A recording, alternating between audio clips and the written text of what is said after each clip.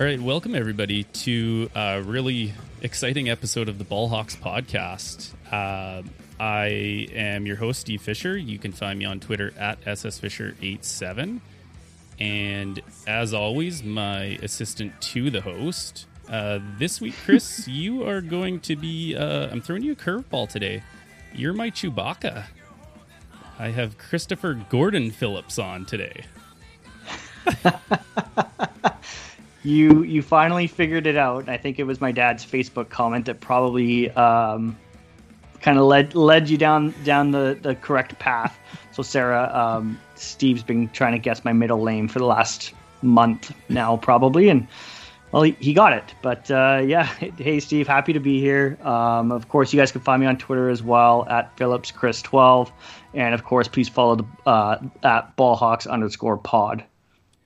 Yeah, you kind of jumped the gun there, but I'm really excited that I guessed your middle name. It's been, 8 episodes of guessing some really random names, and I thought, you know what? Why not just guess Dad's name? It's a good go-to, right?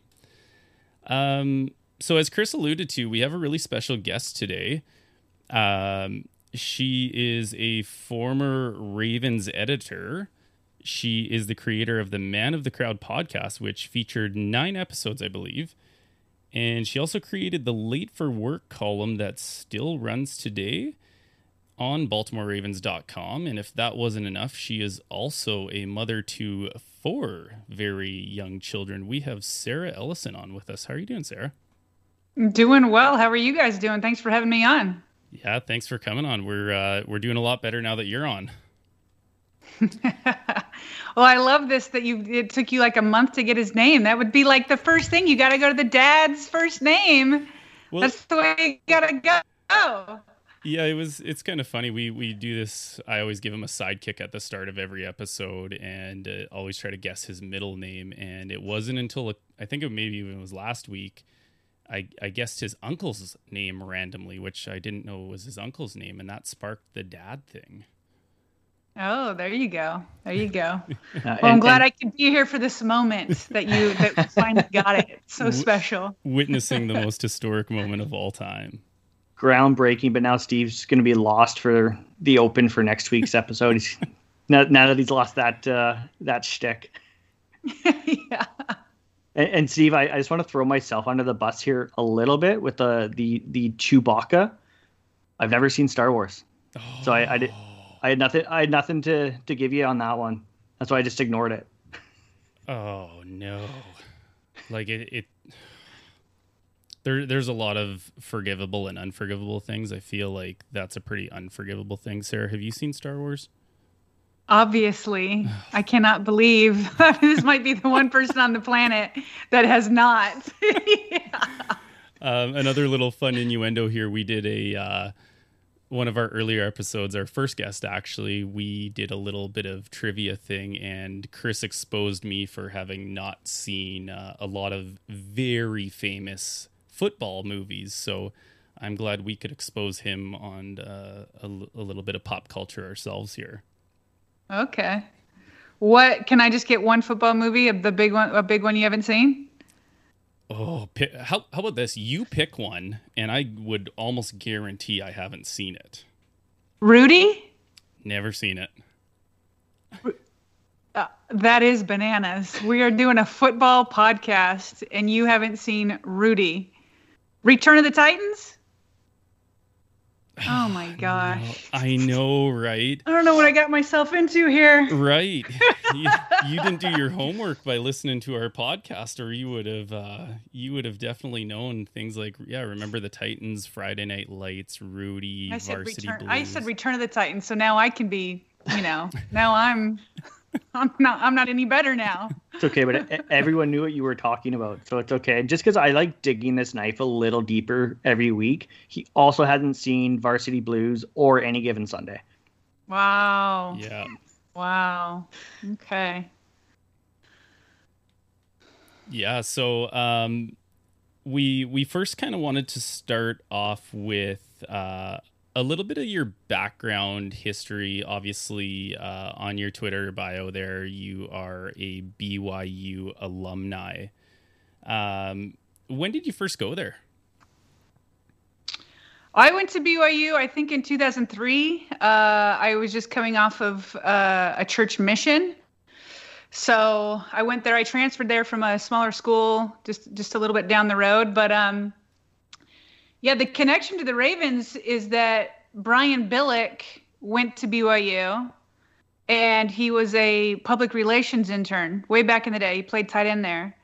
And so when he was the head coach, when I graduated in 2005, and the public relations department hired 4 interns every year. And that was just for the summer internship. And so of those 4, he asked them to pick 1 to be from BYU. So I was close to graduating, and I had no clue what I was going to do. I also graduated in public relations, although I didn't stay in public relations longer than a year. But I graduated in that. And so what I was on the BYU Communications website, looking just for ideas of what to do, and I saw an internship for the Ravens. And it had never occurred to me that I could be in professional sports without being an athlete. I topped out at high school. And so so I was like, oh, okay, yeah, like, why didn't I think about a career in sports?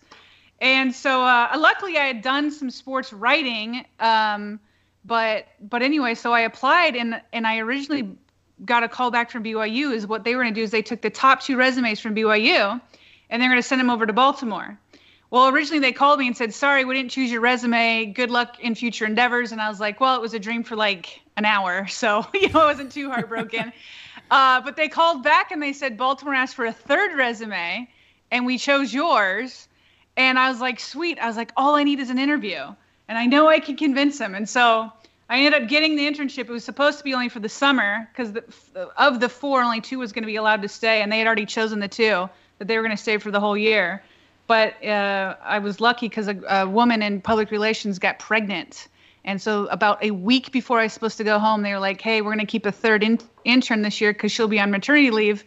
Are you interested in staying? So about a week. And so anyway, I just got lucky on all ends, took advantage of the, random opportunities that I had, and turned that into 13 years at the Ravens. So were you a fan of the Ravens, or like, did you follow the NFL before you saw that posting? Is that kind of what led you toward? I have 4 brothers. I mean, I also have 2 sisters, but I have 4 brothers. I grew up mostly with them. And but I grew up in Colorado. So I grew up a big Denver Broncos fan. And I actually remember it felt like, because, especially back then when I was in high school, the Ravens were still brand new. And so all I knew is that it felt like every time the Broncos played them, they couldn't beat them. And so I was like so mad at this new Ravens team, this expansion team that the Broncos were having a hard time beating. And so I really didn't grow up following them again. So I was like John Elway and the Broncos and all that. And so I had no ties to them. But when I came, I was like Ray Lewis, Ed Reed, Jonathan Ogden, like all of it. It was just like, crazy, just a crazy experience. So you become a fan of the team you work for really quick for a few reasons. One, I will be a fan for pretty much whoever's going to pay me, so like, that's not too bad.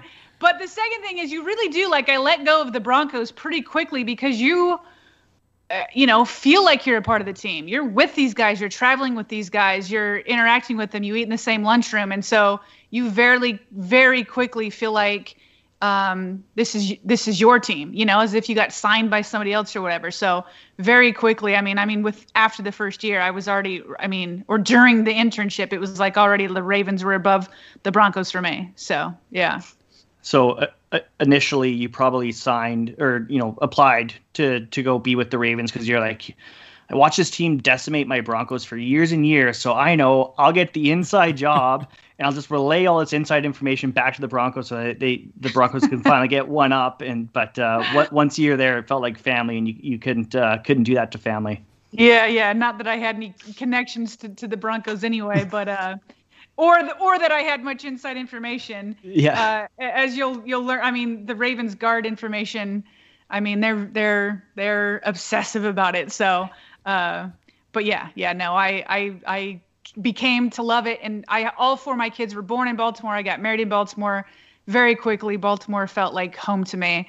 I've since moved, but I definitely miss it. Where I am now, I still don't feel like it's home yet. Baltimore, it became home very quickly for me. Interesting. Do you think if you took, a job with a different organization, do you feel like you would become as close of like a fan sort of thing as you did with Baltimore? Or like, what is it about the Ravens that makes it so special that you feel sort of included right away? It's hard to answer that because I haven't worked for another, franchise, so I don't know. I mean, but sometimes you'll kind of hear because you go to league meetings or things like that, and the Ravens really are. I mean, when people say it's a class act organization, it isn't just for the players. You feel like it. Like I could, for a majority of my career there, I'm in a cube, right? Like where most of America, works. You're like in a cube, unless you're, big enough to move up to an office or whatever. But even there, like, I just felt like I still remember meeting the president, Dick Cass, for the first time. I call him Mr. Cass. Oh, please call me Dick. I remember the first time passing by Ozzy in the hallway, and I don't know how he knew my name, but I purposely was like, that's the GM. He's this 6 foot, whatever, 3'4", huge dude. He's the GM. I wanted to keep my head down and keep moving. And I hear, hey, Sarah, how are you? And I look up and it's Ozzy. And I'm like, how does he know my name? You know what I mean? Like, or, at the time, Brian Billick, I remember my very first day, he came down and introduced himself to 4 interns. And I was the last to introduce myself. And he's like, you must be my cougar, knowing that I came from BYU. And, it's bananas. I mean, I remember Jonathan Ogden. I'd interview him. He's like, "Here, I gotta get, on the bike. Why don't you come next to me and you can interview me?" So I'm sitting on a bike next to him, pretending to kind of pedal while he's pedaling, and I'm getting an interview. And Deion Sanders was hilarious. I remember walking in. I was bringing some information into the weight room. Trainers and coaches, and I happened to walk into Deion and a few other players, and they're flexing in the mirror, and he called me preacher girl. Long story. We talked a lot about this church things, and he'd call me. I'd walk in there. He's like, preacher girl. Does this look like a body of a 38-year-old to you? And I'm like, no, Deion, you look like you're 28. And they're all like, just right away. And I can't tell you, I mean, like I said, I had 4 babies there. That's 4 different maternity leaves.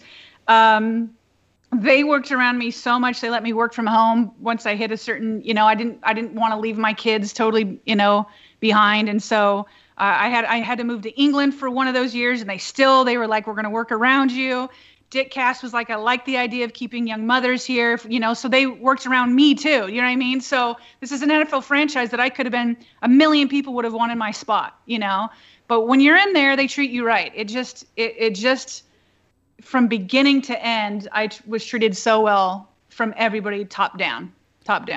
Was there anybody in the organization, players or like front office staff or whatever, who you kind of, I don't know if intimidating is the right word, but you sort of were like almost starstruck by, coming across that. I can only imagine myself walking down a hall and Ozzie Newsome knows my name. Like I would probably squeak something out and then just put my head down and keep walking. Like, was there anybody that sort of was larger than life that kind of made you feel that way?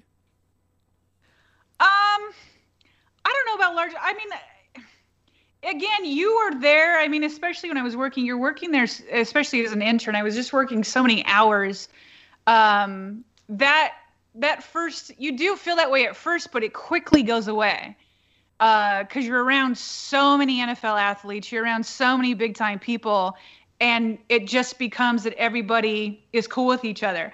I will say, I mean, there's some players though that it's not like you're going to go up and some players you could go up and chat and it's cool and whatever. Some you didn't.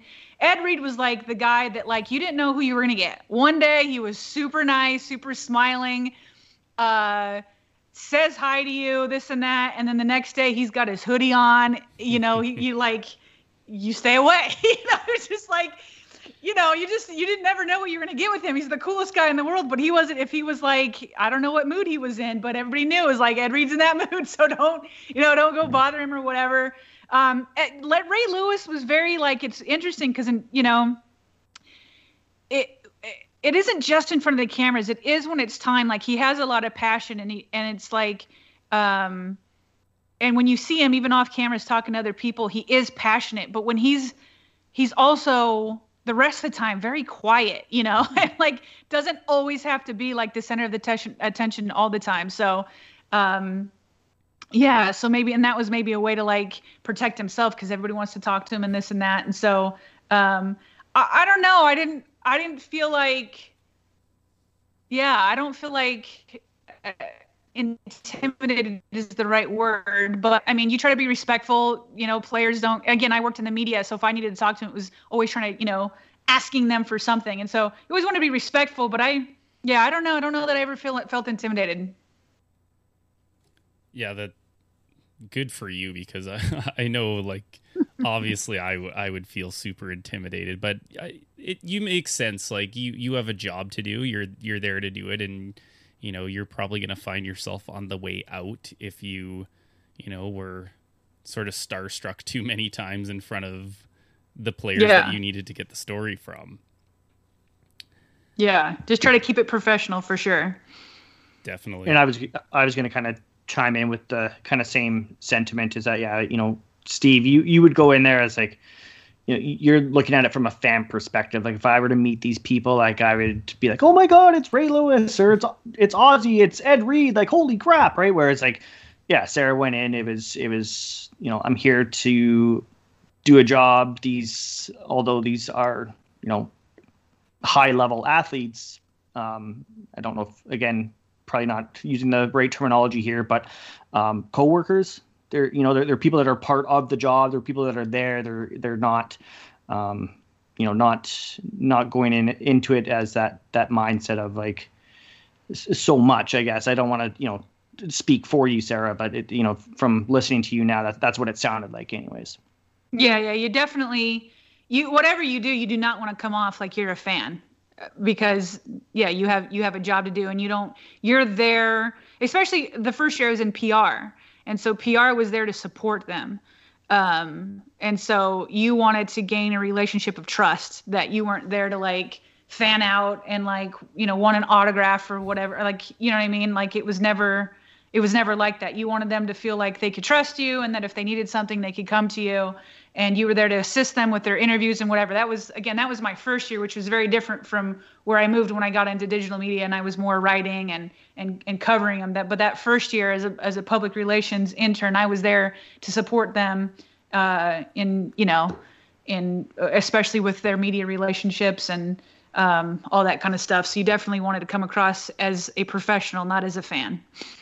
Can I ask you a question about Deion Sanders? Because you mentioned him there about, walking into the weight room, he's flexing in the mirror, he had a nickname for you. I mean, Deion's got, he's got his persona. He's got, prime time, neon Deion. He's got this, he's very vocal. He's very out there. Is that Deion? Like, is that him like all the time? Yeah, you know how I said with Ray, it was kind of like he gets loud, even not in front of the cameras when he's talking or he's trying to prove a point, but other times he's very laid back and quiet. That was not Deion. Like Deion was loud all the time and was very outgoing and talked to a lot more people, would initiate conversations, and like it really felt like he was always on a reality show. Like he was just always on, always fun, always, happy and all that. Whereas with Ray or Ed, there was an off button. Like Deion didn't have an off button ever, so he was fun. I mean, you go into the weight room and he's flexing, for everybody to see. You'd kind of assume that maybe that might have something to do with his personality, or, his 10,000 nicknames that he has going for him. Right. No, and he, that's right. And I got him more towards obviously the end of his career. I don't know what he was like in his prime or whatever. So I don't know. I got the impression when he was younger that he was more arrogant, and like by the end, I think he was still loud and confident and all that, but was never. I never felt like he was above. He never acted like he was above anybody. I remember we were eating. I can't remember. I was out with the other interns eating at some restaurant near the facility, and he happened to be there. And he like saw us out of the corner of his eye as he was leaving. He came over to talk with us, like. This future Hall of Famer. He came over to talk to the interns and say, what's up, So he didn't have to do that when he was out at dinner, So he was a really approachable guy. Yeah, that's really interesting that you bring up that, I was thinking in the back of my head, yeah, if 38-year-old Dion is kind of the star of the attention, I can't imagine what early 20s Dion would have been. But I right. believe I remember a story now. Don't quote me on this, but wasn't there a story about Dion where when draft is coming up in just a couple days here, when he was about to get drafted and the teams would call him, his first question to the team was, where are you picking? And then if they said too far down the line, he said, no, don't worry, I'm not going to be there, and would hang up the phone on them. That was the first thing I thought of when you said you thought maybe he was a little arrogant. I was like, yeah, they'd probably just pick up the phone. What are you drafting, 7? No, I won't be there at 7. Don't worry. Bye. I have never heard that story, but I wouldn't put it past him for sure. Yeah, I'll have to dig that one up. Speaking that of, one does sound familiar. Yeah, I think I've heard that one too. Actually, yeah. Yeah. Speaking of draft, Sarah, I remember actually hearing a story that I was hoping maybe you could tell for our listeners. And it ties into something that you were talking about on how the Ravens are so secretive in their information. And you probably already know where I'm going to go with this one. The last time the Ravens had 2 first-round picks, or we had 1 first-round pick and traded back in. Do you want to tell us about the story of when Lamar Jackson got drafted? I heard there was absolute chaos that erupted. So this is my last draft with the Ravens before I left. And it was by far the most memorable. Like we both said, the Ravens are ridiculously secretive. Eric DaCosta, Joe Ortiz, Ozzie. It's another level. Like it's like paranoid level. In my view, it's like. Do you think they tell their wives? As you guys, I'm sorry. Go ahead. Do you think they tell their wives about who they're drafting, or is it that top secret? I don't know. After the story, you can make your own judgment. So, okay. I honestly don't know. I know that Lacey DaCosta is on Twitter, so maybe Eric wouldn't trust her. Who knows? Who knows what he would do? That's a question for Lacey, though. That'd be good if you could get her on and ask her that. Okay, I'll pencil that one in. So, yeah, pencil that one in. So, like I said, you guys know, I started late for work, and I had a lot of leeway with late for work, which is really unheard of for a franchise website, right? We'd get the NFL, because late for work performs so well, it recommended doing stuff like that to other teams when you'd have league meetings. The league meetings aren't just for owners. You get together with your cohorts there too. And so I'd get lots of calls from other people, from other teams being like, tell us about late for work. It sounds like it's really does well. And then, I would tell them about it, and they're like, no, we wouldn't be able to put that up on our website, So I put that up. I say that because I had a lot of leeway with late for work.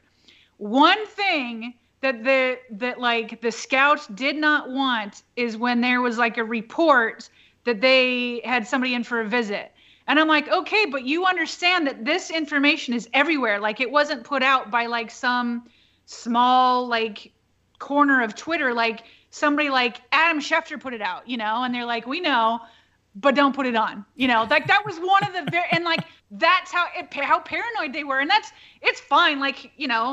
It wasn't visits. Fans, want to hear about visits, but the reality is the Ravens in some way or another talk to all prospects, so, but they're paranoid about it. That's kind of the point I'm getting at here. So they didn't want anybody to know about their interests in Lamar Jackson. And some of the lengths they went to is they purposely didn't even interact with Lamar at the combine. They didn't have like an interview with him. There's like, you do, I don't know how many teams do, like, who knows, like 50 interviews while they're there. I mean, it's a lot. It's a lot of interviews. And, but they didn't want them to know that they were interested. And by the way, it was Steve Bisciotti who came to them and was like, it's time to move on from Joe Flacco. And if we can, this is a good draft to do it. So that was all started by Steve Bisciotti. So, so they didn't do that. Then and this is according to reports, I was just reading about it on The Athletic. They snuck Lamar Jackson in to the building for a visit about 10 days before the draft. No way. And a reporter, I don't know which reporter, reached out to Eric DaCosta asking about, and Eric replies, I don't know, go ask his agent. Knowing that he doesn't have an agent, like his mom is working as his agent, okay? Which, by the way, I guarantee you Eric is loving that in the sense that he can keep secrets, loving that he's not having to do it with an agent with Lamar, because it's the agents that always leak stuff. Like the whole Orlando Brown stuff. Anytime something was leaked, it was from the agent, right? 99% of the time it's from the agent. So I can guarantee for a paranoid scouting department, they're happy in this sense that like they don't have to worry about an agent leaking information. So anyway, it's so tight, okay, that the Ravens, trade back a couple times. They take Hayden Hurst, right? So our PR vice president, Kevin Byrne, goes into the draft room because it's not. This is my 13th draft come 2018 with Lamar, and pretty much right after they select, they come in to tell you, hey, Ozzie and Eric's coming down for the press conference, right? So Kevin goes in there saying, hey, are you guys ready to go down? And Ozzie looks to Eric and he says, what do you think? And Eric goes, well, let's just wait a little bit this time. So, Kevin leaves. And meanwhile, we're downstairs, right? So the Ravens facility is basically 2 floors. And we were given, at the time, we wanted to be very close to the auditorium, so because we're trying to pump out content, right? We're trying to pump out, whenever we have a pick, we're trying to write our stories, we're trying to put up videos, we got to get to the press conference, we want to get the quotes, we're going to then do a conference call with the pick, and there's just a million things going on every single time there's a pick. And so what we're trying to get as much done as possible before we're called in for the press conference. And so it's kind of nice because we're like, okay, well, we're getting a lot done before the press conference, because we're buying a lot of time. We're not thinking deeply about it. We're just waiting to get called in by the PR staff. Well, meanwhile, what we don't know is up in the draft room, they're, celebrating the Hayden Hurst that, they've talked to him, the whole classic Ozzie calls them and says you're a Raven and this and that. That's actually before the pick, but they celebrate after. So after that, a big chunk of the coaches and scouts leave the draft room. There's a few people still left in there, but Steve Bisciotti kind of starts engaging with them to talk. Meanwhile, it's just Ozzie and Eric on the other side of the big draft room table, right? And they're over there talking, and they give they don't even know inside the room. They give a call to the Eagles GM, and he's like, they're like, if our guy is there, would you be willing to trade out? And he said, yeah.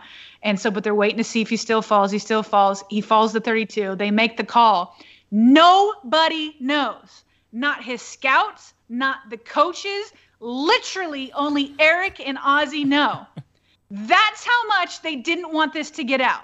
Now, of course, they talked about if they could build a team around him, all the scouting grades and all that, but nobody knew. They thought it was over. So I'm downstairs, and all of a sudden on the TV in front of us, you see the Ravens trade back into the first round at 32. All of us are look up for our computer screens trying to pump out all this content. And then Ravens trade back in, and then Roger Goodell announces that the Ravens select Lamar Jackson. You guys, I'm not joking. Right up, we were not exactly below the draft room, but very diagonal to it underneath, a level below. a bunch of scouts and coaches had gone to get food, which was located a little bit down the hallway. As soon as it is announced on TV, there is a stampede. I mean, a stampede of footsteps running back to the draft room to get back in there. And I'm like, they didn't know. Like, it dawned on me in the moment that I'm like, these scouts didn't even know.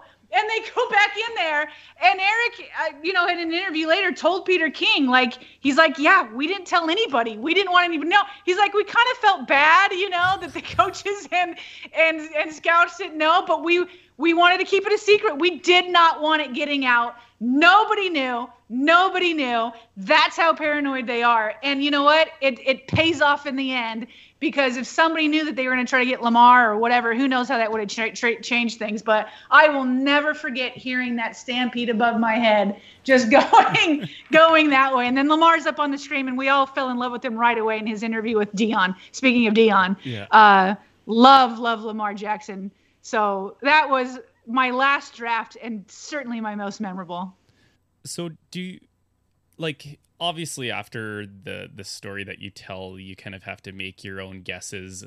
It sounds like nobody knew. And the first thing as you're telling that, the first thing I think of is, did they not even tell John Harbaugh, hey, coach of our team, we were just wondering, if we got this, they must have not even told Harbs. Well, it's interesting because I haven't asked that specific question, but I will say, again, it was just, I don't know if you guys read it, but on The Athletic, they revisited, just today, they put out a story, they revisited that draft. And it actually, one of the key conversations that started about wanting to get Lamar Jackson was Steve and John Harbaugh. They went out to dinner together. I can't remember where they were. Maybe it was a night out at the Combine, or I can't remember where they were, but they were out of town and they had dinner, and they talked all night long. And that was first where it kind of came up with Lamar. And then they had meetings with the scouts and coaches, and you got to read that story in The Athletic. It was really good today. And Harbaugh was like, we're tiptoeing around the issue. Can we build a team around Lamar Jackson? Because people were kind of split on, obviously they all believed he was gifted, but he was so different. And if you're going to take that on, and the offense that you have for Joe Flacco, which is completely different from Lamar Jackson, he's like, can we build an offense around him? And he was like, we can do this. We can do this. And I think that John helped, some people who were on the fence to really come on board. But I think John, I think Steve, Ozzie, Eric, all had the vision that most NFL teams didn't have. Certainly a lot of the pundits and former GMs and all that didn't have. But this is kind of actually what kills me now, because Ravens fans are so protective of Lamar, and I get it because I'm pretty protective of him too, right? That doesn't mean that doesn't mean he's beyond criticism. Lamar would be the first to tell you that he can get better, right? But because people love him so much, if they hear all this outside criticism, I almost see Ravens fans creating this adversarial relationship between Lamar and the coaches, and maybe even the front office, because they want a wide receiver so bad, in everybody's mind, that that's what's going to put the Ravens over the top, which I don't buy. I mean, a wide receiver will help, but I think the passing offensive issues are deeper than that. But they almost create this adversarial relationship, as if John or Greg Roman or Eric DeCosta or Ozzie Newsome or Steve Bisciotti, as if they don't trust him enough. Are you kidding me? These are the guys that believed in him the most. They're the ones that John's the one who was pounding, the table saying we can build an offense around him. And now everybody, it feels like to me, so that because fans are fighting for Lamar all the time, they're tired of saying, well, he's not just a running back. Screw all of them. Why do you he's not just a running back. We all know that. Those are trolls out there getting under our skin, on purpose. And it's yes, he can throw, but his number one asset his unique asset is his running ability. And so you're not going to take Aaron Rodgers and try to make him Lamar Jackson. And I get this feeling, and not all Ravens fans, but some are so gung-ho about proving that he's a passer that they're almost wanting to turn him into an Aaron Rodgers or whatever. And it's like, no, this is not an adversarial relationship between Lamar and the front office. These guys are partners. These guys have a strong relationship, and I just don't think anybody has a better vision of what they can do, and the Ravens believe they can win a Super Bowl with him. Now, they know they need to improve the passing game 100%, and I think that they're showing that they're trying to do that, and this weekend is the weekend to really take that step. I mean, this is Christmas in Baltimore, not free agency, and so I just always go back to that initial story, and everybody it felt like the world was against Lamar, but it was the Ravens. It was John Harbaugh who was pounding the table. It was Eric DeCosta. It was Ozzie. It was these guys. So let's not try to pretend that this is an adversarial relationship. They need to get better, but don't try to turn them against one another just so that we can protect Lamar out against all the trolls out there. Lamar's going to be just fine, partly because he's Lamar, but partly because he has a front office that has his back. I got off on a tangent there, guys. Thank you for that. Like as a Seahawks fan, it's like I'm listening to you talk about your team and how much you love these players and love this front office, and it's just like I'm going to go read that article on The Athletic now. I'm not a Ravens fan, and I'm going to go read that article because after hearing your story, I want to hear, kind of their side of it too. Right. What was the reaction? I mean, you're talking about the stampede upstairs. What was the reaction from what was your reaction and everyone else around you? I mean, you're like you said, you're trying to pump out the content, and all of a sudden you get a curveball thrown at you, right? Yeah, so I'm in a room with with most of the digital media team. We're kind of split up because you got a video part of the department and this and that, but there's probably about, 10 of us in that room. And we all just start laughing. Like, you're like, but like and it's just like what you were asking, like if I were starstruck, you have a job to do. And in this moment, you not only are now trying to finish up your Hayden Hurst content, but now you got to drop what you were doing with Hayden Hurst and get out there that the pick has been made for Lamar Jackson. And so you can't in the moment soak it in. You just got to keep moving. It's as if you're in a football game. You just got to keep moving to the next play. And you really don't have, I went home that night at I don't know. I usually don't sleep the first night. It's the worst night, but also the best night.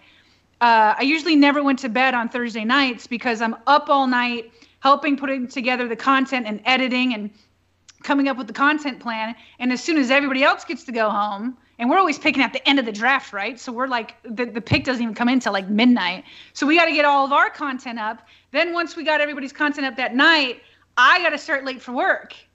I got to start, which is the first thing that goes up the next morning. So I almost don't sleep on Thursday night. I don't feel like I really sat back and soaked in what happened that entire weekend until I remember sleeping so much Sunday, and just I always slept so much on Sundays to try to catch up. And I just remember waking up Sunday night and then going back into work on Monday morning. Then us talking about it Monday morning, being that was crazy. That was crazy. But in the moment you stop and you're laughing, and then you're oh crap, I got to get back to it. So it's, it's a job. So you can't soak it in too much in that moment. As somebody who, dealt with that part of it where you had to be the one pumping out the content, you almost, you kind of don't get to be that fan and enjoy it now that you're kind of a little removed from it. First, do you sleep now on Thursday nights at least? And two, Yes. Is this still your kind of Christmas Day kind of thing in the football world, the draft? It is much more fun. It is much. If it weren't for social media, I'd probably be in depression after having to leave that job behind. I mean, I probably could have. We had discussions about me still writing late for work out here in Ohio and stuff like that, and I ended up not doing it just because I was this is. This is a new season. I had been juggling it for so long and, 4 kids. And I was this is just a time to kind of focus on the kids or whatnot. But then because of that, I can use a tenth of the time I was using towards the Ravens, and then I just put it into my social media account. And so because of that, because of social media, because I can still listen to all the press conferences live, because they stream it on YouTube and all that, I still feel like in some ways I can, because I was also working from home so often with my kids, in a lot of ways I feel like it doesn't feel a lot different, other than not going into the building on Mondays or other days that I had to go in to shoot things, or, be there for press conferences or the draft or whatever. So this is actually, I'm really happy with where I'm at right now, that I can spend time with my kids, but I didn't have to completely leave behind the Ravens because of social media. So I feel really lucky because of that, because I'm, not depressed. I'm still fully a part of it, but it's completely on my terms now. As an outsider, as the lone Seahawks fan here, can I just ask you about late for work? Can you just, I guess for anyone else who's listening that isn't a Ravens fan, just give a little more detail into what that article was? And I asked Steve as well, just maybe go into the title of the article as well, because I asked Steve, I'm like, why late for work? Is it because people are late for work while they're reading her article because it's that good? Sure, yeah, that's it. Yeah. Okay, so late for work, the way that came about. So, what year was that? That was 2009. Okay, so so again, my first year is in public relations, and I actually ended up in the corporate sales for a while, only to keep my foot in the door when my internship had ended, and then I got signed full time, and then I ended up moving to the digital media department. So when I was in digital media, I was mostly on the side of helping build the website. I was really into sponsorships, trying to get sponsorships in there, and then I became pregnant for the first time. I'd gotten married, and I started there at 2005, but I had my first baby in 2009. So I'm about 4 years in, but I still at this point had not been on the news side of it, which is really where my passion is. If I were to do college again, I would have either done print journalism or broadcast journalism. I don't know why I didn't do that, but so I am pregnant, and I went to my boss, and I was like, I just really want to prioritize my family. I need to walk away. I need to walk away. Well, this is a complete another miracle. You guys already heard the first miracle of how I got in there first place. So I was like, I really just don't want to be in here full time. I love my job, but I need to walk away for my family. And, she's like, okay, well, 2009, if you remember, that is when there was a threat of a player's lockdown. I'm giving you the long version to the answer to your question. I'm getting to it. So, because there was going to be there might have been a lockout with the players, and there may not have been a season. That's worse than the COVID season, right? Because at least you have the TV money. Now there's a chance there's no money. So the president of the Ravens, Dick Cass, put a hiring freeze on the company. He was like, I don't know what's going to happen. We're not going to let go of anybody.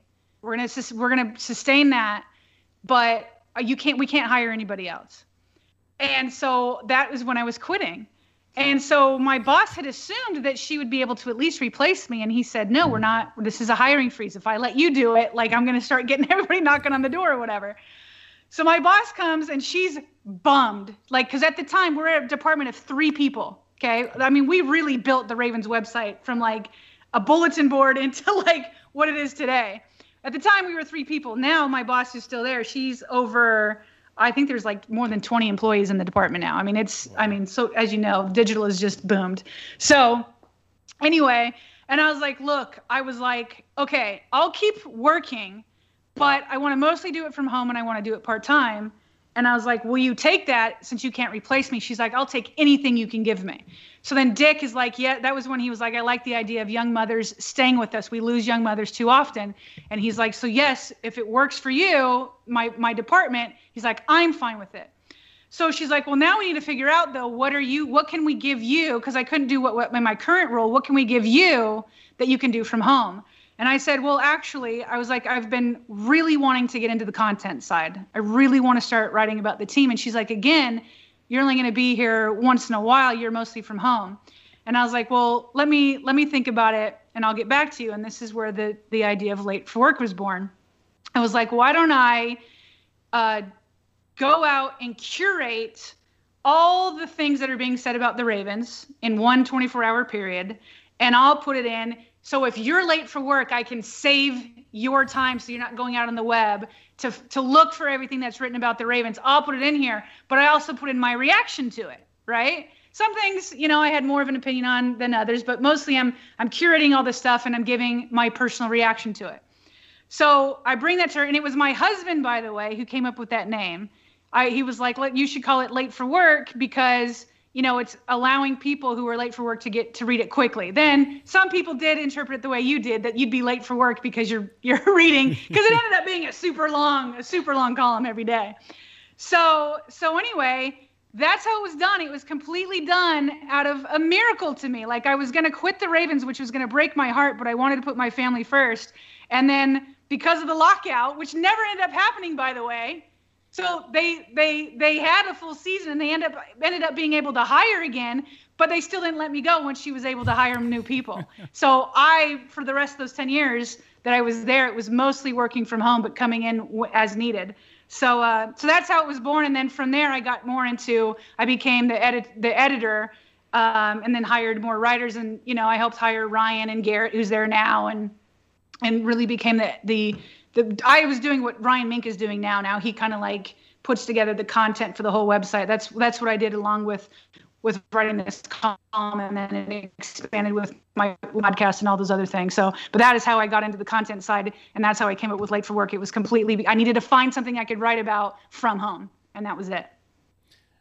I love hearing about stories like that. And if there was any reason why I would become more invested in a team, you hear a story about that where, somebody really values you and, doesn't want to let you quit. And, I just love hearing about stories like that. So and that's why I say people say it all the time that the Ravens are a class of, a first class organization. And it's not just towards the players. It's to nobodies like me. You know what I mean? So it's definitely, that's why you feel like you become family so quickly.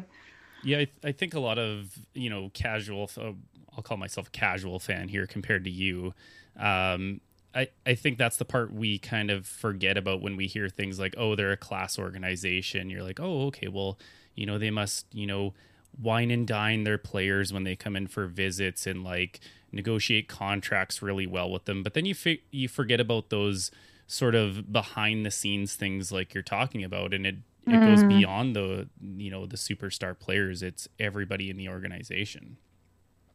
That's totally it. It's those small moments, like the players, they'll say all the time, like, this is why you can get veterans to come sign here, minus wide receivers apparently. But Harbaugh's like that. Like, he institutes family days to where the players get to bring in their kids and they get to bring in their wives or their significant others and things like that. And so it's those small things. And like, John Harbaugh will come up to you and he can talk to anybody. He can talk to anybody about anything. It's so personal. It's what they did with Orlando Brown, right? Like I had lots of people today on Twitter being so angry with Orlando and like, sorry, but I hope he fails and this and that. And it's like, but the Ravens aren't like that. The Ravens were smart enough and they were good enough to get, good value out of it. And I don't think they hurt themselves by trading him. But like, it's partnerships. That really is what Steve Bisciotti preaches. It's partnerships. He wants to be partners with people.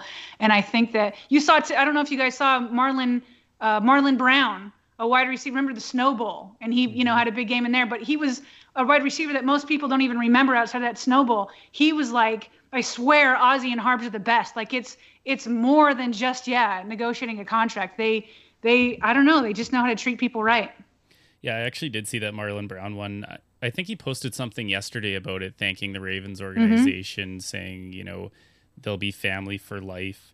And it's really interesting that you bring up the Orlando Brown thing, because that's kind of where I wanted to go next with it. Chris was actually, I was hard at work, if my bosses are listening to this. And Chris actually broke the trade to me about Orlando Brown. And I know we kind of had a little Twitter exchange there, but just for our listeners, what was kind of your instant reaction to it? I know some of the comments, over the blowing hot air tweet kind of took off a little bit, which I thought was absolutely great. That was my reaction to you, that you said you would come on the podcast for. It was like a little bit of like cheeky underhandedness with a like healthy dose of reality check for these people who are losing their minds for whatever reason. So like, did you have an instant reaction to the trade? My instant reaction every time there's news, I want to quickly get to it and put out a reaction. And so, I think in terms of like, it's a massive move. That was my first reaction. This is a massive move because it's a Pro Bowl tackle. It's to Kansas City, who is in the Ravens' way of getting to the Super Bowl. So that was my initial one, but I held off on deciding. I wanted to research more. So my first tweet was more like, this is a massive move because it is. And it's people get so testy about the word rival. Like, I mean, the Steelers are a true rival or whatever, but in my mind, it's also a rival is like somebody who's in your way, but whatever. The Kansas City Chiefs are the biggest obstacle. So those are the two things that stuck out to me. Holy crap, it went to Kansas City.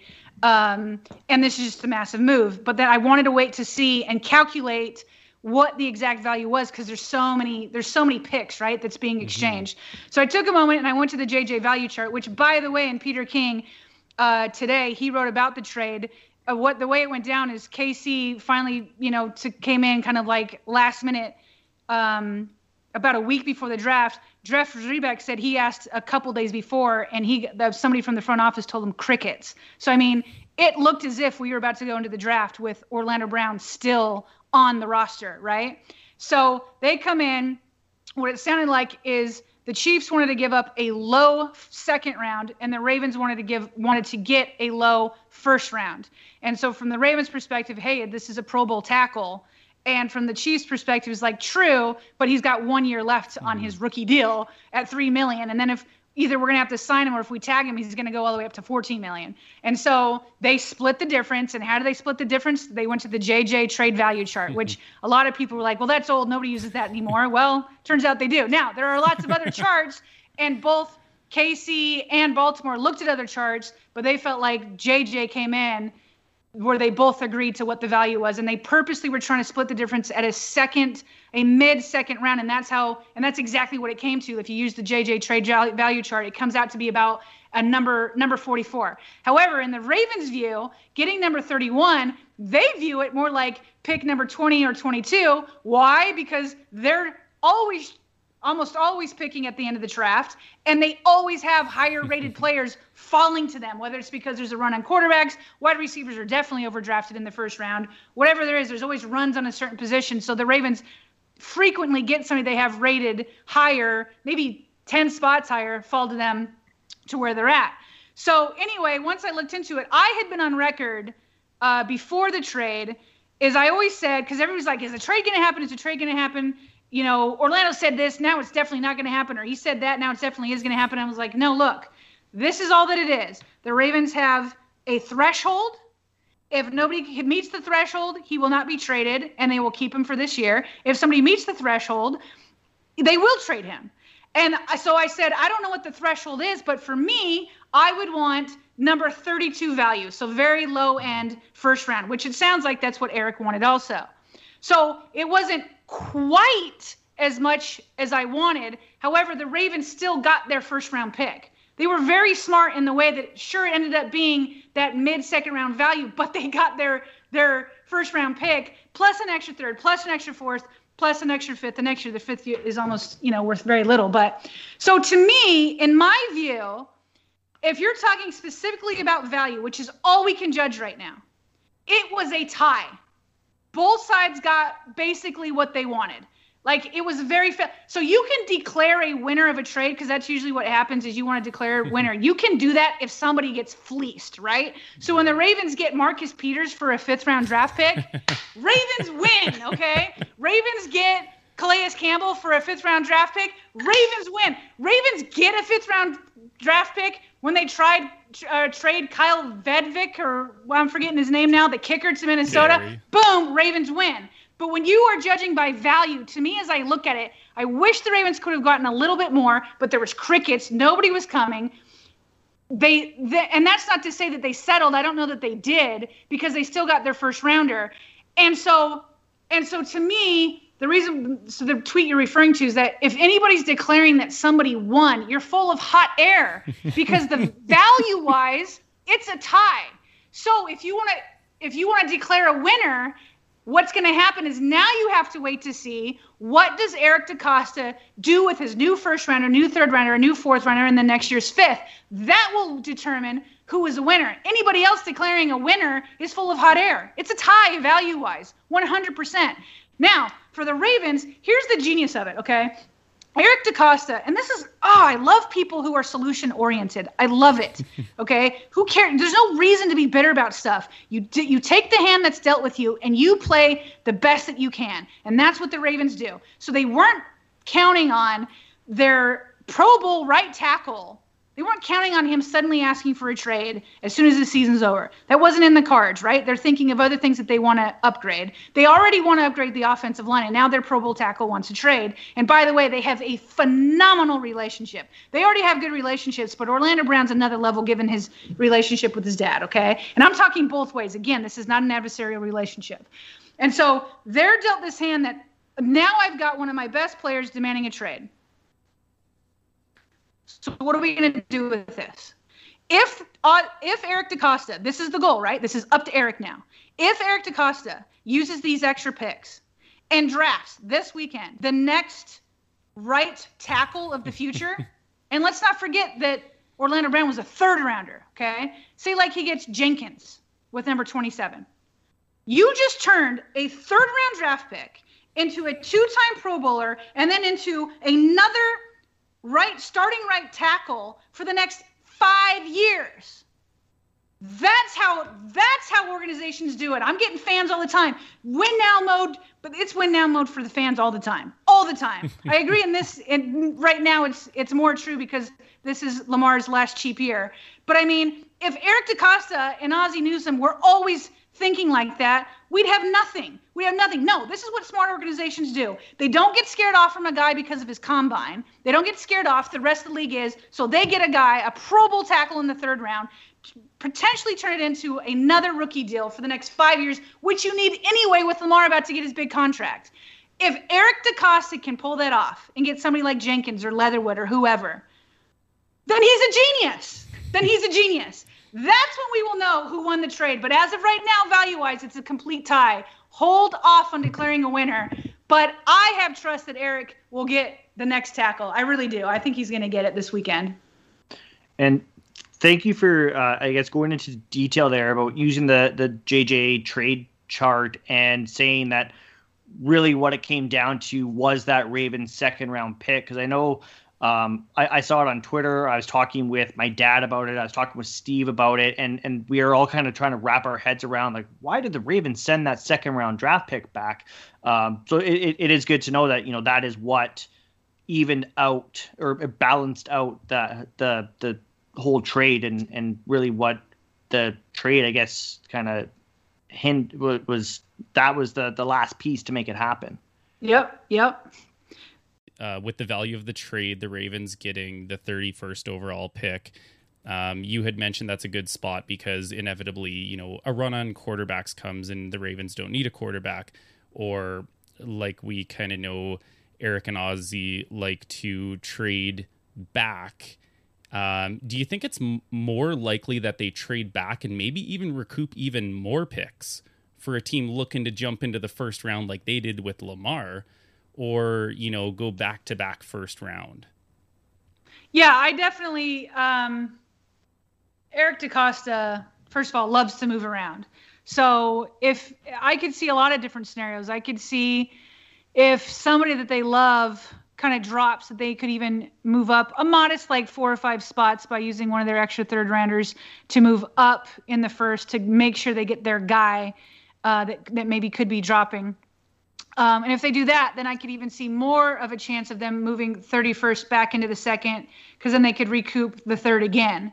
And then they're still in a good spot in that early to mid second round, where there's still going to be a lot of value and a lot of good players there. So I could see that. I'm kind of where I'm at. I kind of would prefer them. I have never minded them trading back within the first round. I don't like the idea of moving completely out of the first round, because I like that fifth year that first rounders bring. So, and again, with how expensive Lamar's about to become, I like the idea of 2 first rounders that have 5 years on a rookie contract is really, really enticing. So if you wanted to get back in the second round, I don't know. You were saying that, like, you at first, but you're a little bit more mature now. But even at first, you were kind of like, I hate missing the 2. Like, I just feel like that's the wrong way to look at it. Like, I mean, I get it that they, like, the Ravens gave the 2, but it's like, I just feel like it's the wrong way of looking at it. They moved up from 2 to 31. That's what they did. That's what they did. Like, they moved from 58 where they were all the way up to 31, plus got a third, fourth, and a fifth. So I just feel like it's the wrong way of looking at it that they lost a 2. No, they didn't. They moved up. Like, 31 is better than 58. And it feels like if the Ravens had moved from, like, 58 to 33 and they'd still have a 2, would you feel better? Do you know what I mean? Like, yeah, I think you bring up a really good point there. And I would say that's kind of like where my maturity, if you want to call me mature, probably not. But that's where it's kind of evolved, where, and you can still have that instant reaction where, my gut thing was, darn, like we had to give up a 2 also to get that. But that's another reason why I kind of stay off of social media in my initial reactions, because the more I think about it, I think to all of those drafts that we've had 2 first round picks, and yeah, we've had 2 thirds. Well, we could technically, if we're that good of drafters, we could replace Orlando Brown with another third, correct? Which we have 2 of, which we have 2 fourths, which we have 2 fifths. Right. Exactly. And if they wanted to, I mean, they could maybe package some of those together to try to get back into the second round without having to trade back, into there. I was going to do it before I got on, because I wanted to look into that scenario. I wanted to look at the JJ chart and see, is there a way without trading back into the second, what would it take to get into the second? So I didn't get a chance to do that. It's my daughter turned 4 today. We've been celebrating all day. But yeah, I want to actually look into that to see if there's a way to get back in the second. But yeah, and that's the thing, is like, I think that is a mature thing to do, to sit and wait for a minute. Because that is what I like to do, like 2 things. Because I like to have initial reaction on Twitter. But you can have initial reaction without declaring the whole thing good or bad. Do you know what I mean? Like, you can hold off on that. I declared it big and it was from the very first moment, but I needed to, like, sit down and do all the math before I could declare whether it was fully good or fully bad. And so, and that's the thing, is like, people can disagree with Eric and Ozzy and all of them. I think that's totally fine. Like, in fact, you should push them, and that's good. But, like, it's just annoying is what it is when people completely act as if they're idiots. Do you know what I mean? Like, why would they give a number 2 and Orlando? No. That's not how it is. They moved from 2 to first round. That's what they did. And so like, give these guys who, by the way, on most studies are the best drafters of the last 10 years in terms of value. Okay. Give them a benefit of a doubt for a minute, and try to think through what they did. And if you still have a substantial reason to disagree. Like, I'm here for that all day long. But if you just come on and you're like, oh, that was a terrible move, they're a bunch of idiots, and I'm like, you've already lost me. You've already lost credibility. You have hot air. It's a bunch of hot air. You're not even thinking into it. It's more emotional. You wanted a first rounder without giving up a second. But, like, think through it. They didn't give up a second. They moved from 2 to 1. So yeah, that is literally what happened. They didn't give up a second. They moved from 2 to 1. Yeah, it's interesting that you bring that up because one of my rules as a fan is I always assume that people in the front office, like scouts, GMs, things like that, know infinitely more than I will ever know as a fan. So like, I don't know if I've ever really gone that crazy on saying like, oh, Eric DaCosta, what does he know? Well, he knows a lot more than I do. Like he's been doing this almost as long as I've been alive, first of all. And the second part is I think as Ravens fans, we sometimes get so unbelievably spoiled. And I know I've seen this on Twitter before, people saying, oh, you can't say you're a spoiled fan. I actually can say I'm a spoiled fan because this is a franchise that is run unbelievably. We are always contenders. We have 2 Super Bowls. And you could also be like, let's take the Seahawks. So we got a Seahawks fan here. Take the Seahawks, for example. They have 3 picks in the entire draft. There's a scenario in where we have 9 picks, 2 in the first round, and people are still finding a way to complain or like blow the hot air when the guy was going anyways. Right? Like he was gone. And I've been saying this will be like my one claim to fame here is throughout this whole thing when he threw out the I am a left tackle tweet, I was like, okay, we're losing him. So let's either keep him for this year and go on a deep run. If you don't, get value for him. That's all I want from him. Right. And to be frank, and this is not to like, say that Orlando Brown was wrong. I mean, he's got to do what he's got to do for him. And I have no problem with him wanting to become a left tackle. And whether that is for financial reasons or because for his father or both, like, I don't care. It's not me, it's him. So he's got to do what he's got to do. So I don't have any ill will towards him. Having said that, he did put the Ravens in a really tough situation because as soon as you've announced to the whole NFL that you want to be traded, you are hurting the Ravens' leverage. Like, that just hurts their leverage to get a great deal. You know what I mean? And so whereas, like, how can the Ravens play hardball and be like, oh, that's not enough value, I'm just going to walk. You're not going to walk. You know what a GM could be thinking? Like, he clearly wants out of there. You don't want to have, like, a guy who's like sour grapes for the whole year. So like they can call your bluff better, So he put them in a really tough situation. And Eric still came out with fair value. He didn't fleece the Chiefs. He didn't get fleeced, but he came out with fair value. And I'm really impressed personally that he was able to do that in those tough circumstances. And I will say one other thing for those who are so mad about the Orlando Brown trade. Sorry. This is great. I've had people come at me saying, oh, Eric better watch himself. If he doesn't do well, like Steve's not going to put up with this. And to a certain degree, that's true. Like Steve Bisciotti can make the calculated decisions, but let's just remember that Steve Bisciotti for years paid Eric DaCosta GM money while Ozzie Newsome was his GM. He kept doing everything he could do. And how many times did other teams come after Eric DaCosta? I mean, it's countless. Every single offseason, people will be like, well, the Chicago Bears, they're targeting Eric DaCosta or, whatever other team.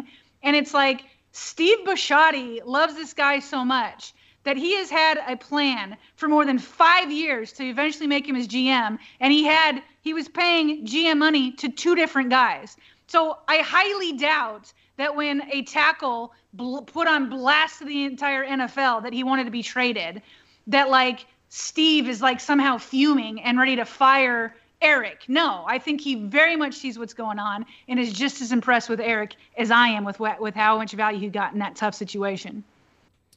Yeah, it's kind of interesting because it is a tough situation, and I think most of the people that are overreacting to it are probably thinking about the value that Tunsil went for, because obviously, they're going to be linked in terms of, okay, that's what a tackle gets me. I thought it was really interesting that sort of argument had been surfaced a whole bunch of times, because I was like, these are not the same situations. Like they are not even remotely close to the same situations and like, I will call one GM out for like his lack of, I guess, competence, if you want to call it that. Like, Bill O'Brien is not in the league anymore to fleece somebody like that. Like, if there was anybody that you could go to in the league to get like a fleecing, you're like, let's call Bill O'Brien. Let's call Bill. Good old Bill. You know what? He might even call me. He's that good at his job that he might call me and start offering, like, you know, the name to his next unborn grandchild or something like that. Right. Bill O'Brien, in many ways, I feel like just drove the Texans into the ground. Like, he had so much going for him with Deshaun Watson and JJ Watt, and like such a great team. And like, what? Yeah. And so if you're standard, and this is even before Orlando Brown was traded, like, it never once was in my mind that the Ravens were going to get that value. Never once, because Bill O'Brien isn't around anymore. Bill O'Brien traded away Hopkins. Like, I mean, for like pennies, And your expectation is for Eric DeCosta to like get a Bill O'Brien deal? Like, if that's your expectation, I don't know what to tell you. It's not reality. It's not reality. There's a reason why he's not the GM anymore. So that was never in my mind. That definitely skewed things when saying, like, I'd put out there that I was like, yeah, I'd like them to get, you know, low first round pick. They're like, first round, I want 2 first rounds. And I'm like, well, we're already like, Eric could get like a mid first round and people would be ticked off. Like, he was already, for some fans, that was more minority really thinking he'd get 2. But yeah, that was crazy unrealistic for sure. I'll just ask one more thing about this. And then Chris has something he wants to run by you.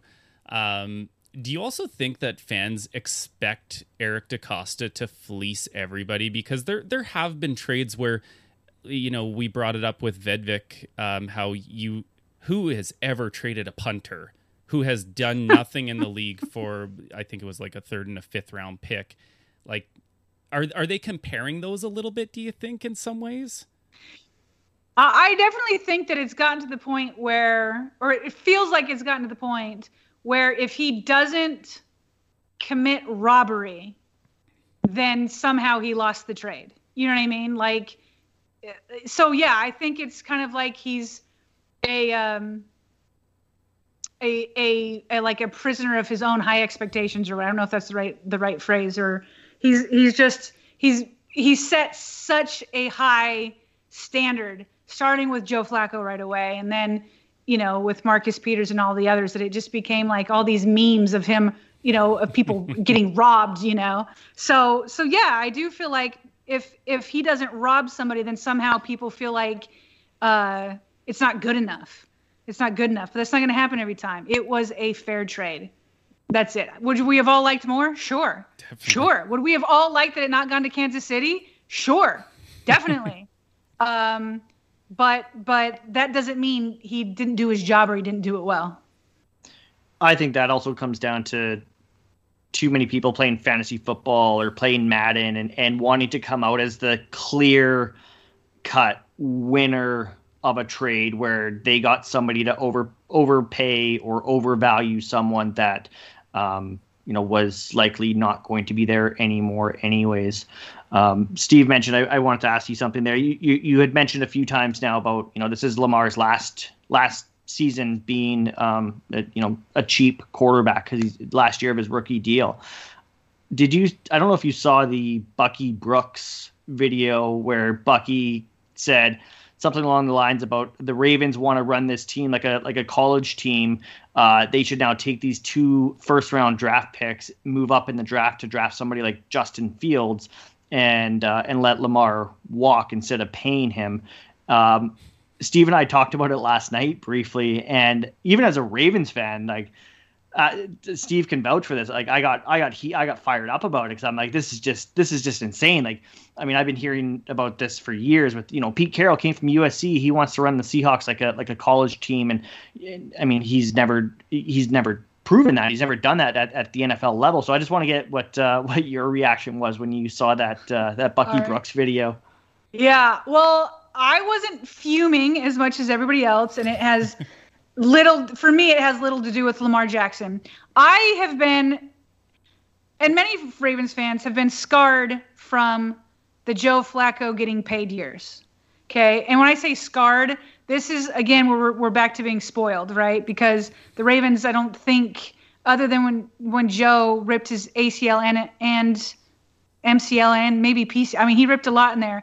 I think outside of that, the Ravens haven't had a losing season since Joe Flacco became the quarterback, and then we transitioned to Lamar. But during that time, so when I say scarred, I'm putting that in perspective. But I still feel scarred from that because you always felt like the Ravens had no money, right? Some fans still feel that way, but at least it's spread out more. I mean, you just signed Ronnie, you signed Humphrey, you're about to sign Andrews, you're going to sign Lamar, and so there's only so many mega deals that you can do. But it just felt like all that money went to Joe, and it just felt like sometimes I just felt so suffocated. And so the reason why I'm not, offended by it like so many people is because I would like to see at some point to like manage the quarterback market. Yeah. Like, because unless you have Tom Brady, I just don't see how anybody is winning consistently with a quarterback not on his rookie deal. Again, the Seahawks, have they won since? Right. So same thing, right? No. Not since Russell Wilson has gotten off his rookie deal. Like there's Patrick Mahomes won on his rookie deal. We'll see what happens. Maybe he can transcend it like Tom Brady did. But Tom Brady did give discounts too. It helps that you have lots of money in other areas. But still, point being, Tom Brady is really the only exception to the rule. And so I definitely have a huge desire for somebody to start breaking the cycle. And again, I'm all for all players like making as much money as they can. So it's not about that, but I'm looking at it from a cap perspective. What can we do to like contain this? I mean, $500 million from Mahomes. And so like it just every single time, it doesn't matter how good you are. If you want to be kept, you have to now be the next highest paid quarterback. And it's bananas. So there is a part of me that's like, who's going to break this trend? And I'm saying this outside of Lamar. If there's a team that would do it, that has enough internal self-confidence, that could put together a strategy, that could put together a plan to be like, we're going to find a way to not be so dependent that we have to spend $40 million a year. Like the Cowboys didn't want to do it with Dak, but they ended up having to. And everybody's saying it's because this is a quarterback league. You're either I remember interviewing Steve Bisciotti. He's like, you're either a team that has a quarterback or doesn't have a quarterback. And if you don't have one, you're done. You're done. So I understand that reality. But at some point, how can we get this under control? I mean, you can only give so much of a percentage of your cap to one person. So for that reason, I'm like, oh, okay, Bucky. Okay. Like, I hear you. However, now I got to put Lamar into the equation. Lamar was MVP in 2019. So, yes, I would like to break this trend. Lamar's not the guy to do it with, in my view. He's MVP. He's the straw that stirs the drink. He's everything. So anyway, so that's why I wasn't offended by it, because I like the idea to take Lamar out of it. But I don't know. But it is also crazy. And again, this is taking Lamar out of it. How often do the Ravens have 2 first-round picks? And if this is a quarterback-driven league, and unless you have Tom Brady, you're usually only winning Super Bowls with a rookie quarterback. Again, this is not a slight against Lamar. It's more the history of the NFL. If Tom Brady's really the only one that is the exception, and he's the GOAT, then does it make sense that, oh my gosh, you have 2 first-round picks? And so instead of spending $40 million a year, we tried on a quarterback that, if it's a quarterback you like, it's not crazy to think that way, but I can see why fans are taking it as a slight against Lamar. To me, it's more about the formula that have traditionally worked to win the Super Bowl, and Lamar is an MVP quarterback, and I think he's capable of winning the Super Bowl. The question is he going to be transcendent like Tom Brady and win Super Bowls on a veteran contract? That's the bigger question. And so I I don't know. I love Lamar, but nobody else has done it but Tom Brady. So maybe he can. But this is the Ravens wouldn't have this opportunity. Most times to get up that high to get a franchise quarterback, you have to have a losing season. So I don't know. So anyway, that's why I wasn't offended. Yeah, that's it's. I definitely understand that point as well. Because I mean, you look at the Arizona Cardinals, load up that roster and trying to get that team in a position to win a Super Bowl while Kyler is still on his rookie contract. So I definitely understand that point of it as well. I know Steve and I talked about it a couple weeks ago about, every time a guy signs a new contract, whether it be quarterback or any other position, now the next guy says, that's my floor. I have to beat that contract, right? So and Lamar's in that position now of, okay, well, this is what Dak got, so that's my floor, and I want to be somewhere between him and Mahomes. Yeah. Okay, I know it's getting a little late for you here, Sarah. If you've got a couple minutes for us, we do a little segment here called the Third Down, and I'll kind of let Chris do a little rundown of it. We're kind of going to put you on the spot a little bit here. Okay.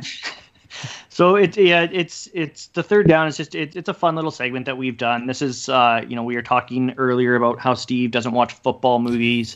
The Third Down segment is what revealed that Steve doesn't watch football movies, and we were very thankful to have a guest that week. So basically, I choose a topic. I put together a couple head-to-head matchups, and I ask you from those matchups, which one's your favorite? Which one are you picking?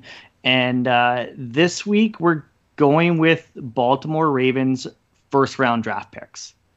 So we've got a couple Ravens, through their history, first round draft picks, and some we've got some of the guys going up in head to head matchups, and you don't have to. I mean, you don't have to explain why it's your choice. We would love to hear why it is your choice. But it's a couple tough ones, I think, for you as well here. So are you guys ready? Third down. Let's do it. All right. You should probably start off that I'm 0 for 2 in Chris Award's a winner at the end of it, and I'm looking for my first win here, Sarah. That's right. I forgot to mention. Afterwards, I will ask you to recap your team and ask you to pick your so-called MVP. So, first matchup, we're going all the way back to the first draft in franchise history. How can you not? The 2 first-round draft picks of Jonathan Ogden versus Ray Lewis. Sarah, you're our guest. We always go to our guest first. Who are you picking in this first matchup? Ray Lewis. Wow, with conviction. I got to be honest, I'm a little nervous after that. Like, I was listening to it and I'm thinking to myself, like, this is a classic, which is your favorite child kind of question, and you ran with it. I love it. Well, I mean, we're just doing, just to make sure I'm doing this right, I'm picking the guy who, if I could only choose one in a draft, I could only pick between those two, right? Yeah, I'm taking Ray. I just think that, and I love Jonathan Ogden, and obviously he's a Hall of Fame left tackle. I just feel like you can build a franchise around Ray Lewis, and they did, and he lasted longer, and he brought personality. He brought everything. He was everything. So yeah, Ray Lewis. Yeah, I to be honest, I was just shocked. He just shot it right out of the gun. I mean, I guess I shouldn't have been surprised. You've got the awesome picture of Ray behind there. This one's a hard one for me. Like, you hear all those Aussie interviews, and he said, like, how much flack he took for, picking a left tackle over, I think it was like a running back or something like that. And Lawrence. Yeah, Lawrence. For just nostalgic reasons, I think I would also have to pick Ray Lewis, but I think that's like kind of picking between my two kids. I guess I'm just cold-hearted that way. I like it. You're just like right to the point, like cutting other guys. That's awesome. Next matchup, Sarah. Which one of your 4 kids is your favorite? Yeah. Pick the birthday girl. Not that cold-hearted. Yeah. Second matchup, we've got a couple of the kind of earlier year favorites. So Peter Boulware versus Jamal Lewis. Do you get to go first this time? Since No, I went first? guest we could do always goes we could do a first. snake draft if you wanted to. Peter Boulware. Oh, sorry. Were you going? No. You go ahead. Okay. Guest always first. Peter Boulware. It's my segment, Steve. I make the rules. Yeah. I'm going to go with Jamal Lewis here. Like, he's one of only a handful of running backs to hit that big, like, all-elusive 2K marker. Got it. I think I'm jaded because I'm in an era where running backs are devalued, and I feel like you could plug in a lot of different guys to do that job. So Peter Boulware seems like a harder guy to find. Yeah. Good call. Yeah, absolutely. And I mean, if I'm not mistaken, Boulware was a linebacker. So now Sarah's got Ray and Boulware, and nobody's getting past those guys. I'm rebuilding that nasty defense, the 2000 defense. Let's do this. Third matchup, we've got a couple guys who are, arguably Mount Rushmore type players for the Ravens. Ed Reed and Terrell Suggs. Sarah, it's yours. Yeah, good. Yeah, this is the first one that I'm going to take Ed Reed. Yeah, it's really interesting. This is one of those ones where I just like I choose death instead. Maybe like can I pick both? Like Suggs is just that. He's just the guy you want on every single team for personality, for culture setting, for what he did. But Ed is my favorite Raven of all time. And if there was one guy in the entire league, not even Ravens, I have to pick Ed. Great choices. Couple more matchups here. This is the only matchup with, I think, 2 guys that are currently still on the team. So Marlon Humphrey versus Jimmy Smith. Marlon Humphrey. He's more durable. I love Jimmy, by the way. Love Jimmy. I feel like I defend him like no other on Twitter. Right up there with Lamar. Love him. But Marlon Humphrey. Okay, I'm gonna throw my first wild card here, and this one's tough for me because I took Bama as kind of my college team when I first started watching college football, so I feel like I almost have to pick Marlo, but I'm giving this one to Jimmy Smith because he's one of 3 guys who are still on the team from that all-elusive last Super Bowl, and he made the final play. He got pushed down by Crabtree, but he's on the picture of the last time we hoisted it. So I'm gonna go with Jimmy Smith on this one. And Marlo never replies to my tweets, so I'm not giving him any sort of publicity. Does Jimmy reply to your tweets? Yeah, that's probably a really good point, Sarah. Yeah. Thank you. I was just about to ask the same question. So, last matchup here, and I mean, how can we do a Ravens first round picks without including this final matchup? Joe Flacco versus Lamar Jackson, of course. I've been thinking about this one because I knew it was coming. I want to revisit the criteria. Are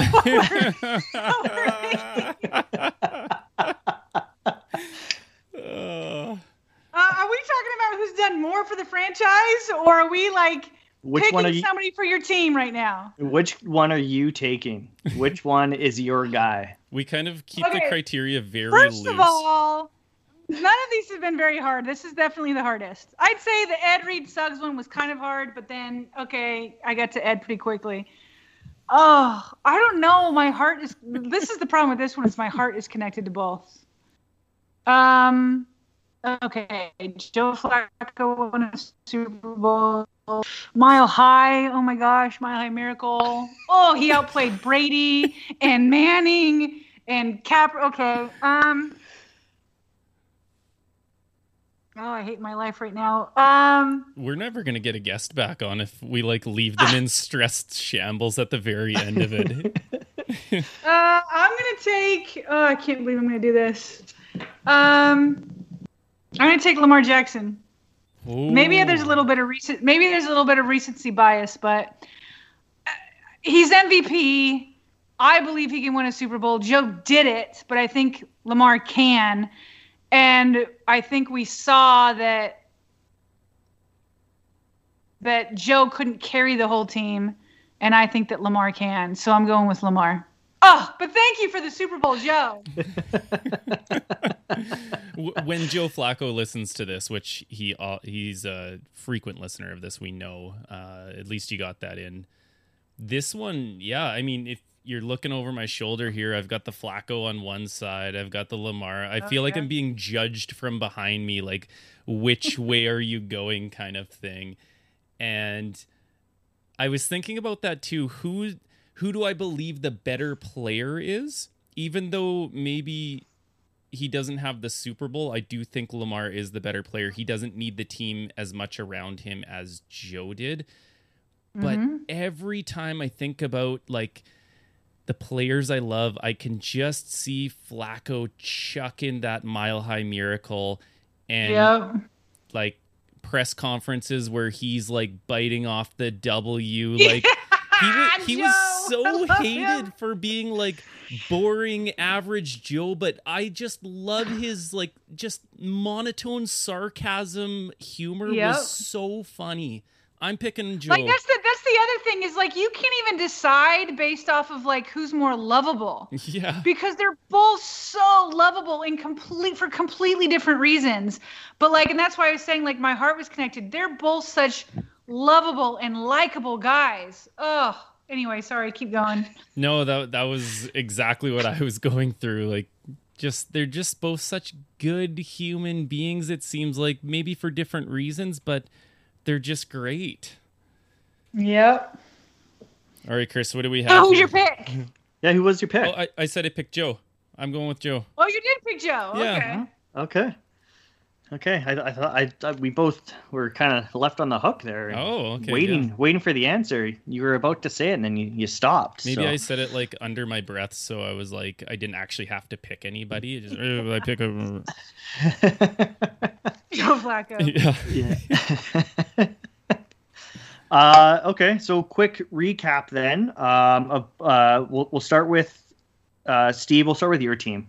So, Steve, you took Ray Lewis. You took Jamal Lewis. You took Ed Reed, Jimmy Smith, and Joe Flacco.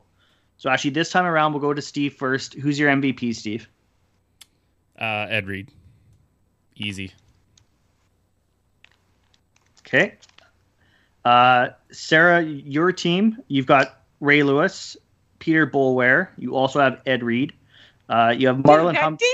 That defense with Lamar Jackson, I'm totally winning this. Goodness. I'm totally winning this. Keep going. And you have Marlon Humphrey as well. Humphrey too. Oh my gosh, nobody's getting past this defense. I got this. That defense is unstoppable. And you have Lamar. So of those five, who's your MVP? I'm gonna give it to Lamar. Lamar. All right. So Steve going with the Hall of Famer. Sarah going with the MVP, current quarterback of the Baltimore Ravens. And I got to side with our guest on this one. Sarah's winning this round of the third down, Steve.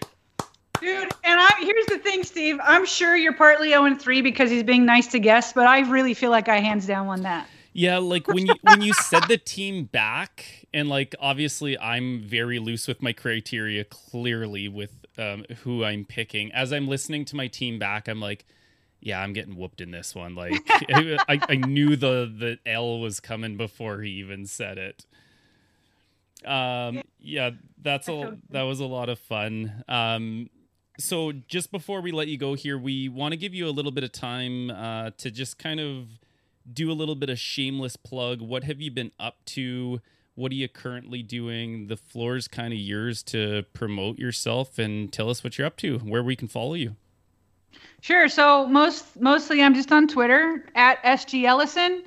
I end up doing lots of different podcasts like you. I feel like I get invited, so I'll be doing. I'll give him a plug. I'm going to go on. What is it? Baltimore Film Study, or is it Ravens Film Study? But with Ken McCusick. So I told him I'd come on for Thursday night and Friday night. So we'll be doing that this weekend during the draft. If you want to get instant reaction there. During the season, I do post-game live shows with Kadri Ishmael, kind of give reactions to the game. And I need to get back to it. So I don't know if you guys saw it. I did a study last year. It took me a couple months to do, but mostly because I'm interrupted by kids all the time. But I did a 10-year study on quarterback injuries. And I found that quarterbacks that run the most are not injured the most. They're actually injured below league average. And so my new plan is to always update that every year. So I got to get in and get all the injury information for 2020. But I did it because I was trying to convince my husband that Lamar Jackson can make it long term, and he's a numbers guy. So if I could convince him, I felt like I could convince everybody, and I brought him around. So anyway, so I'll be doing that study again this off season. So look for that, and I'll definitely put it out on Twitter. Yeah, thanks for that. And thanks again for coming on. This was a lot of fun. Also give your daughter the best happy birthday from both of us. That's super nice that she would share you on her birthday to come on our podcast. We appreciate that. Well, that's very nice of you. I'm sure she's super fine sharing me as she's in bed. So it is 12:03 on East Coast time right now. So thank you very much for that. I'll let her know. Very nice of you. Yeah, Sarah. Thanks again. We know we kept you up really late on the East Coast there. Probably a little later than any of us expected after a minor technical difficulty. Now that Steve is his video is working, if you still have it sitting on your desk there, do you mind showing Steve the ring? Sure. Oh, that is so cool. So that's the front side of it with the two Lombardis. And then this side is the Superdome with the year that the Ravens won the Super Bowl. This side has my name and then the Ravens shield. I was saying earlier, those two footballs, this ring is exactly like all the players. The only thing that's different is I don't have a jersey number. Those two footballs would be the jersey number. And then on the inside, is there any way you can see in there? Yeah. Let me see if I can... You see imprints in there? There you go. That's all the games. That's the 4 games in the playoffs and the scores. And then on the other side, you can't see it. It says the team with the Ravens logo. So definitely told you guys, first-class organization, giving a nobody like me a Super Bowl ring. So it's pretty nice to have. Yeah, that's so cool. Thanks for showing me. Thanks for showing that again. I was trying to take pictures with my phone earlier when you were showing it, and it just when you take pictures of a computer screen with your phone, they never quite turn out the way they're supposed to, right? So, I guess just random question that kind of popped in my head there really quick. If you were to pick a jersey number, what would it be? Oh, instead of the two footballs, what's your number? Well, I would probably just my son is 11 now, and he's been really getting into sports. He's the pitcher on his travel baseball team. His favorite number is 10, so I think I would do that more for him. I would go 10. Yeah. That's a great choice. Again, yeah, like Steve said, Sarah, thank you for coming on. We really appreciate it. It was a lot of fun hearing your stories from your time with the Ravens. We were discussing, well, Steve had to take a bit of a break. Even as a Seahawks fan, that I'm going to go back and read that article on The Athletic, and I'll probably pull up some of your your late for work articles as well, and maybe give those a read. So thank you again. Yeah, thanks for having me, guys. This is a lot of fun. I appreciate it. Okay, thanks, Sarah. See you later. See ya. All right, guys. Well, thank you for listening to another episode of the Ballhawks podcast. Our guest, Sarah Ellison, she was fantastic. We hope you guys enjoyed that as much as we did. Please, if you're listening to us over on Apple Podcast, Spotify, Google, wherever you're listening to us, if you haven't already, hit that subscribe button, leave us a review, give us those 5 stars. It would be greatly appreciated. And as I say every week, guys, go Hawks. Peace. I'm Jeff Woods, and I'm shining a light on music and the rock stars who make it. He just was one of those people, he stood out. He was a magic guy. He really was a magic guy. We all have faults. He had the same amount of faults as we all have. This was before Led Zeppelin. Robert was full on. I mean, he was Led Zeppelin without the band behind him. He had the hair, the jeans, the whole thing, and he was amazing. The Records and Rockstars podcast, heard around the world and yours to hear wherever you get podcasts. All the episodes from jeffwoodsradio.com. Hi, I'm Connie Thiessen, the host of Broadcast Dialogue, the podcast. We focus on Canada and the challenges facing Canadian radio and TV, as well as highlighting those moving the industry forward from podcasting and streaming to new broadcast tech. Check us out at broadcastdialogue.com or your favorite podcast app.